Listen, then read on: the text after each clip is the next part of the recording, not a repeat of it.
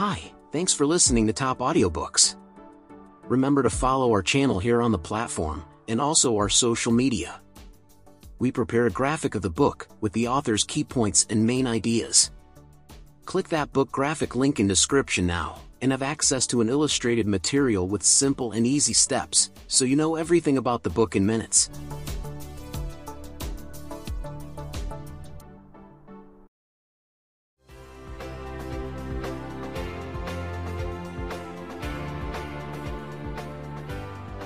You're listening to the book summary presentation of The Psychology of Money, Timeless Lessons on Wealth, Greed, and Happiness by Morgan Housel, narrated by Larry G. Jones.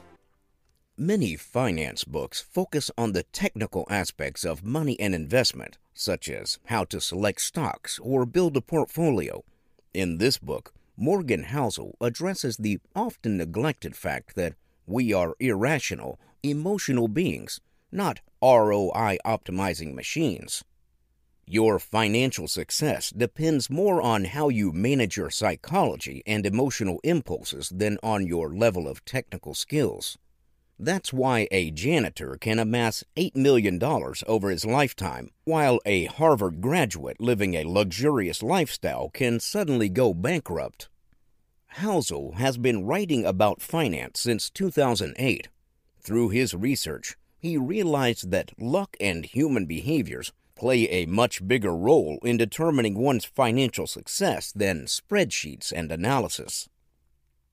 In this book, Housel uses a series of short stories to present 18 related biases, attitudes, and behaviors that affect our financial outcomes. He calls these the psychology of money. In this summary, we've reorganized the overlapping concepts into three main themes: leverage the power of compounding and focus on your financial goals. Let's begin. Part 1. Know your gaps, limitations, and biases. All of us think we know how the world works. However, our worldview is actually very limited.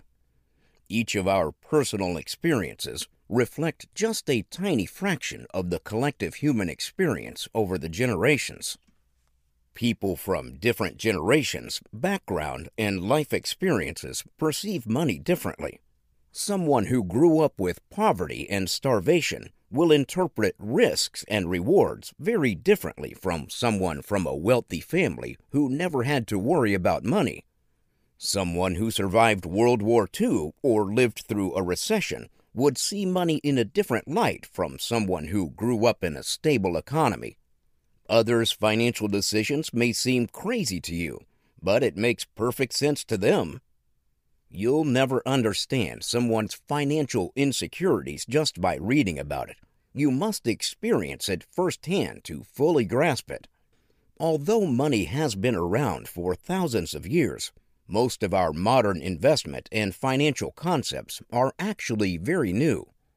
For example, USA's 401k, which is the backbone of their retirement planning, was introduced in 1978, and the Roth IRA was added only in 1998. Even index funds were developed only in the 1970s. In short, we've had less than 50 years of experience with the modern financial tools, making us all newbies in the modern money game. We always have incomplete data on a situation, yet we don't realize what we don't know because our brains create stories to fill the gaps. This gives us an illusion of certainty and control, which is psychologically comforting but leads to bad decisions. During planning, we tend to focus on what we can do or want to do, neglecting luck, random events, or other unseen factors. We also tend to be overconfident of our beliefs and knowledge, and overemphasize the impact of our skills. Even historians' accounts of history are biased because they look for facts and interpretations that confirm their own opinions. Our stories are powerful enough to drive the economy. During a market bubble, People keep buying because they tell themselves that prices will keep rising. When the bubble bursts, people pull out of the market and tell themselves the future is bleak.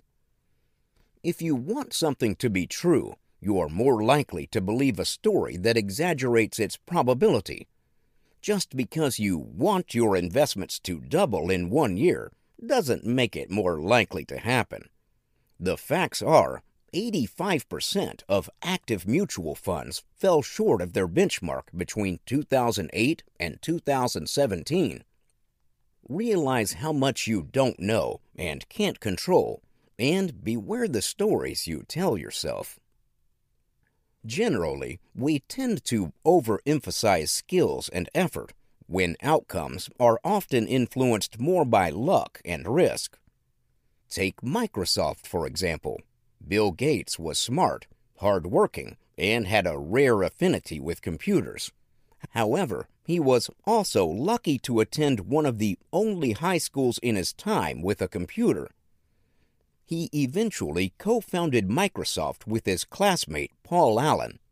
The two young men had a close friend, Kent Evans, who shared their skills and passion with computers.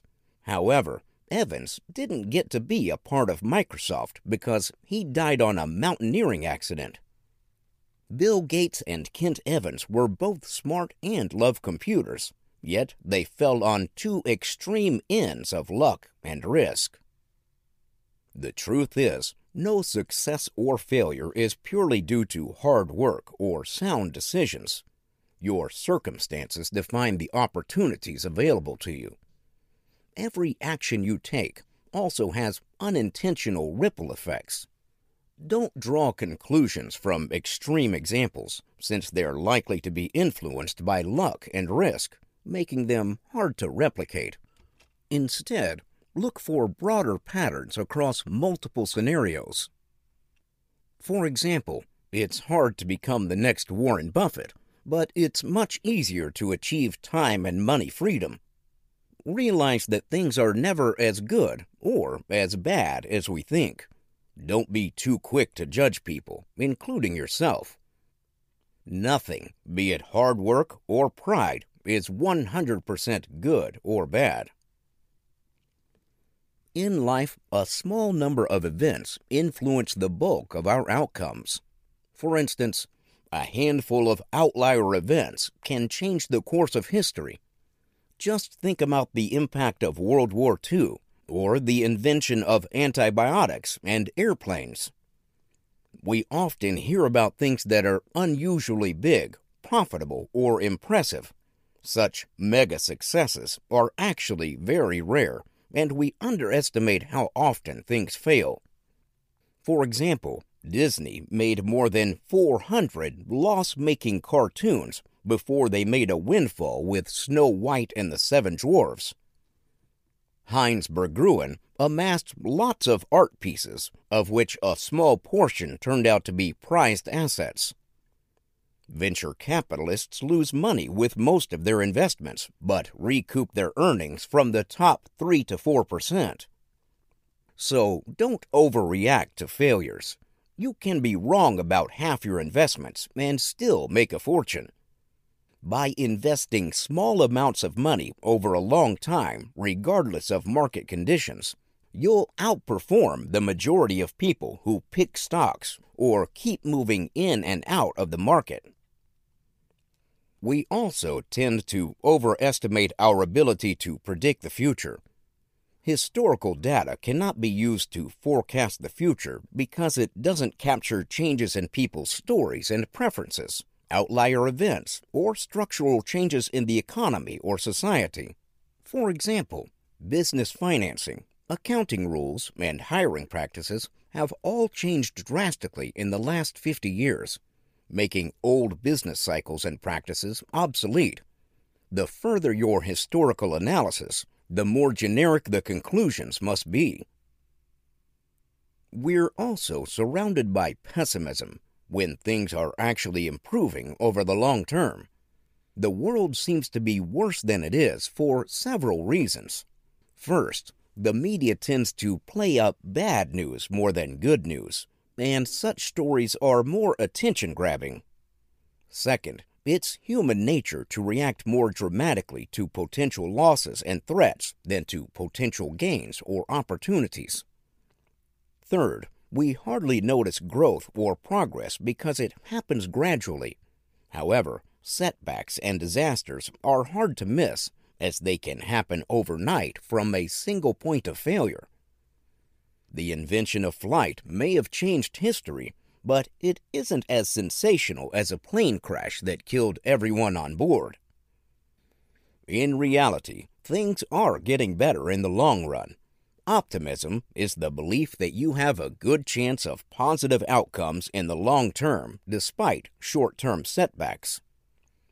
Analysts and experts tend to make pessimistic forecasts based on current trends without taking into account new innovations and market adaptations. In the 1970s, it was forecasted that we'd run out of fuel given our consumption levels and the rapid population growth. Yet this didn't happen because we improved fuel efficiency and developed new innovative ways of fuel extraction. Necessity is the mother of invention. When faced with problems and adversity, human beings have proven ourselves to be extremely resilient and innovative.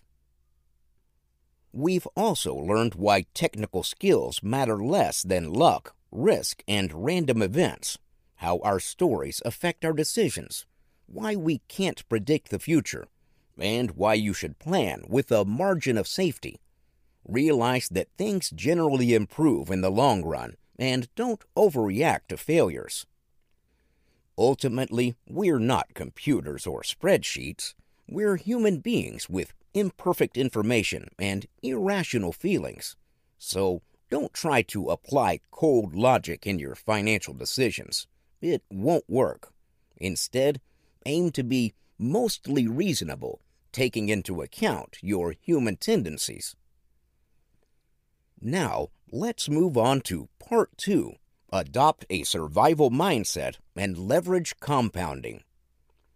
In the U.S. markets, your historical odds of positive returns are 68% in 1 year, 88% in 10 years, and 100% in 20 years. Instead of trying to beat the market through short-term speculation, the best investment strategy is to stick around long enough for your investments to pay off. This is a central idea of the book. Hi, thanks for listening to Top Audiobooks. Remember to follow our channel here on the platform, and also our social media. We prepare a graphic of the book with the author's key points and main ideas. Click that book graphic link in description now, and have access to an illustrated material with simple and easy steps, so you know everything about the book in minutes.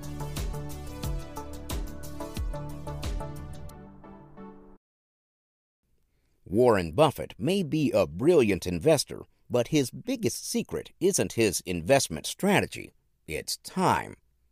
Unlike most people, Buffett started to invest when he was only 10 years old. By the time he was 30, the age most people start investing, he already had a net worth of $1 million. Even so, more than $81 billion of his $85 billion net worth came after his 65th birthday. That's the power of compounding and time. Scientists now estimate that there were 5 ice ages in Earth's history, not just one. They theorized that a small sliver of ice left over from a cool summer is enough to trigger compounded changes in global temperatures to cause an ice age. Compounding only works if you can give an asset many years to grow, like an oak tree slowly reaching maturity. You don't need high returns, you just need decent and consistent returns. So, extend your time horizon by starting as early as possible and wait for the money to grow. Don't take big risks or try to maximize your returns. Go for decent returns that can be sustained over a long time. Realize that getting money and keeping it are two different things. There are many ways to get wealthy, but once you have the money, the only way to keep it is through a mix of frugality and caution. Realize that you may not be able to replicate your earlier success and can easily lose your existing money. Adopt a survival mindset by doing 3 things. First, aim to be financially unbreakable so you can stick around long enough for compounding to work. Remember, you don't need high returns. You just need uninterrupted returns over a long time. Second, adopt a barbelled approach to money. Set aside a portion of your funds for riskier investments and safeguard the rest. Never gamble with every dollar you have. Even if something has a 98% chance of success, you still have a 2% risk of failure. Third, expect that things won't go according to plan. Build in a margin of error and always live within your means. Specifically, cater for volatility in your investment plans. For example, can you survive if your assets fall by 30%? And you can aim for 8% return rates in the long run, but make sure you'll be okay with just 4%. Avoid single points of failure, such as having a single source of income, and set aside some rainy day funds for unexpected events. When you invest for the long term, you must be prepared to accept short-term market fluctuations. Everything has a price, even if it doesn't come with an explicit price tag. Likewise, market returns don't come for free. Higher returns tend to come with higher risks, and with it, the price of uncertainty, doubt, and potential regret. Think of market volatility as a fee for investment, not a loss or penalty. After all, we willingly pay for good food, cars, and holidays. Why not pay a small price for good investment returns? By now, we realize our gaps and limitations and why our best odds come from leveraging time and compounding. We're now ready for Part 3, Know and Focus on Your Financial Goals. One of the hardest things about money is to stop shifting your goalpost.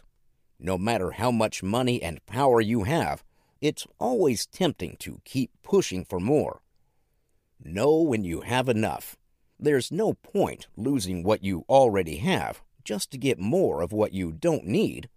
In fact, there are things not worth risking for any potential gain, such as your reputation, freedom, love, and happiness.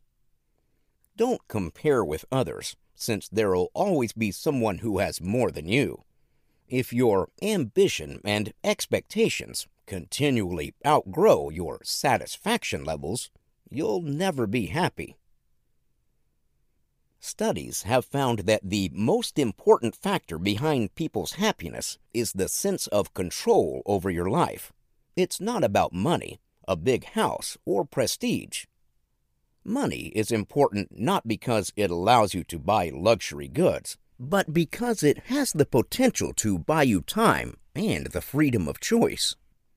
Being independent doesn't mean you must stop working.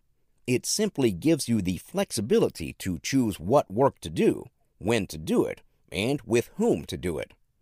The highest level of wealth is the ability to choose what you want to do when you wake up each morning.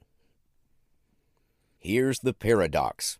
People seek wealth and status to show how successful they are, thinking they'll get others' respect and admiration.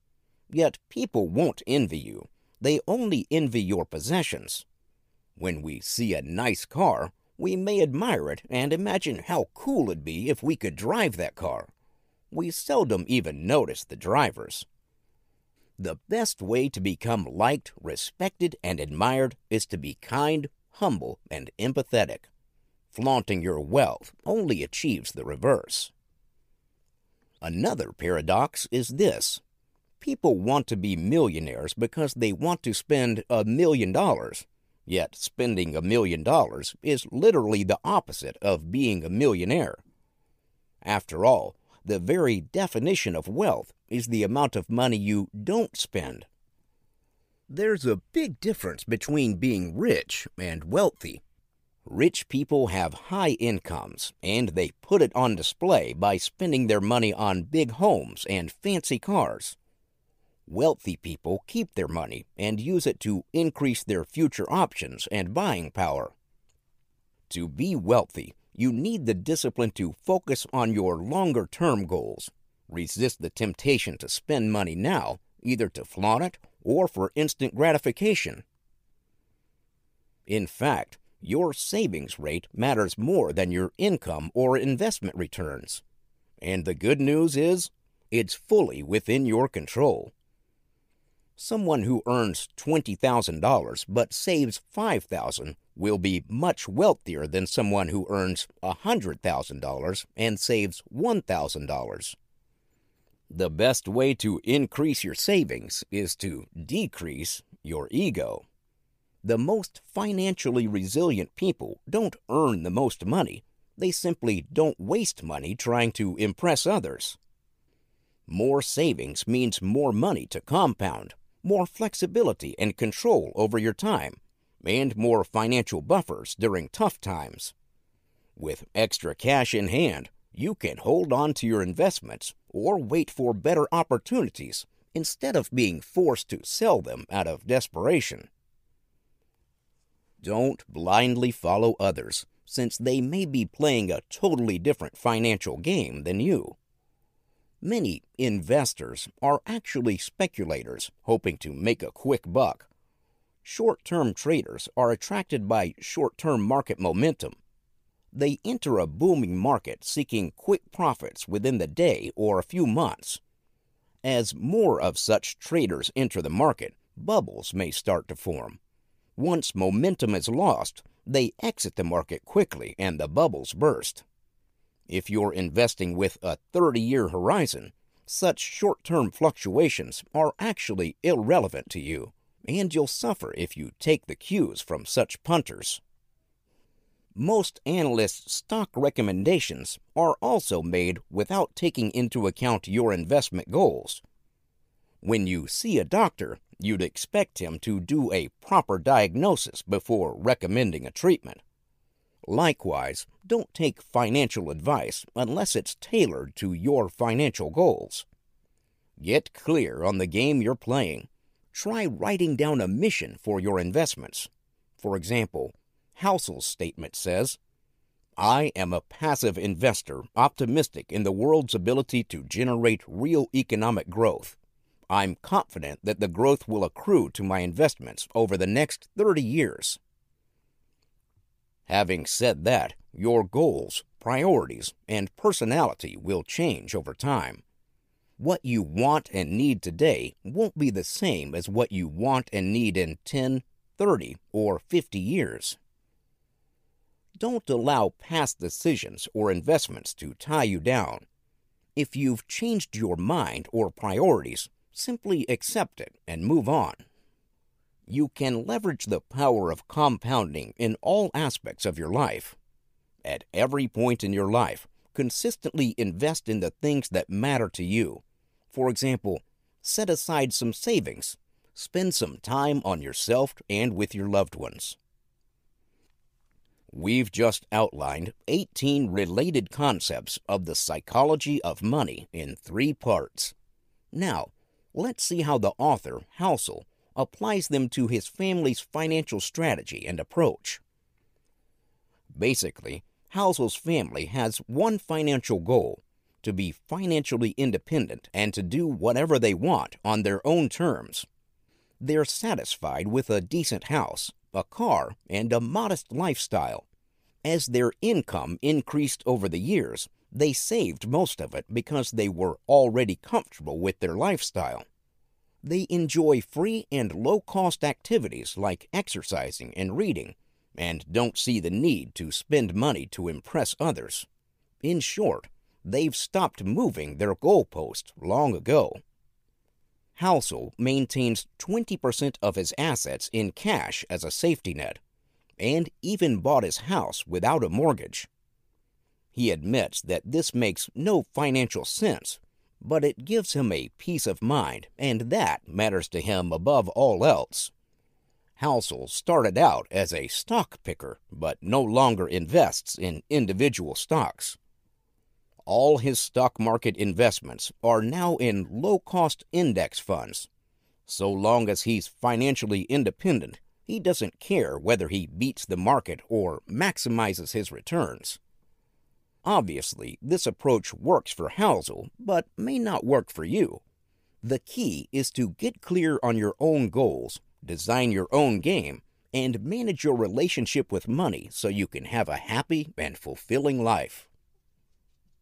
You've just learned about the psychology of money and how you can think differently about money to achieve real financial success, freedom, and happiness. In the book, Housel uses short stories and empirical research to explain each of the overlapping concepts which we've shared in this summary. Hi, thanks for listening to Top Audiobooks. Remember to follow our channel here on the platform, and also our social media. We prepare a graphic of the book with the author's key points and main ideas. Click that book graphic link in description now, and have access to an illustrated material with simple and easy steps, so you know everything about the book in minutes.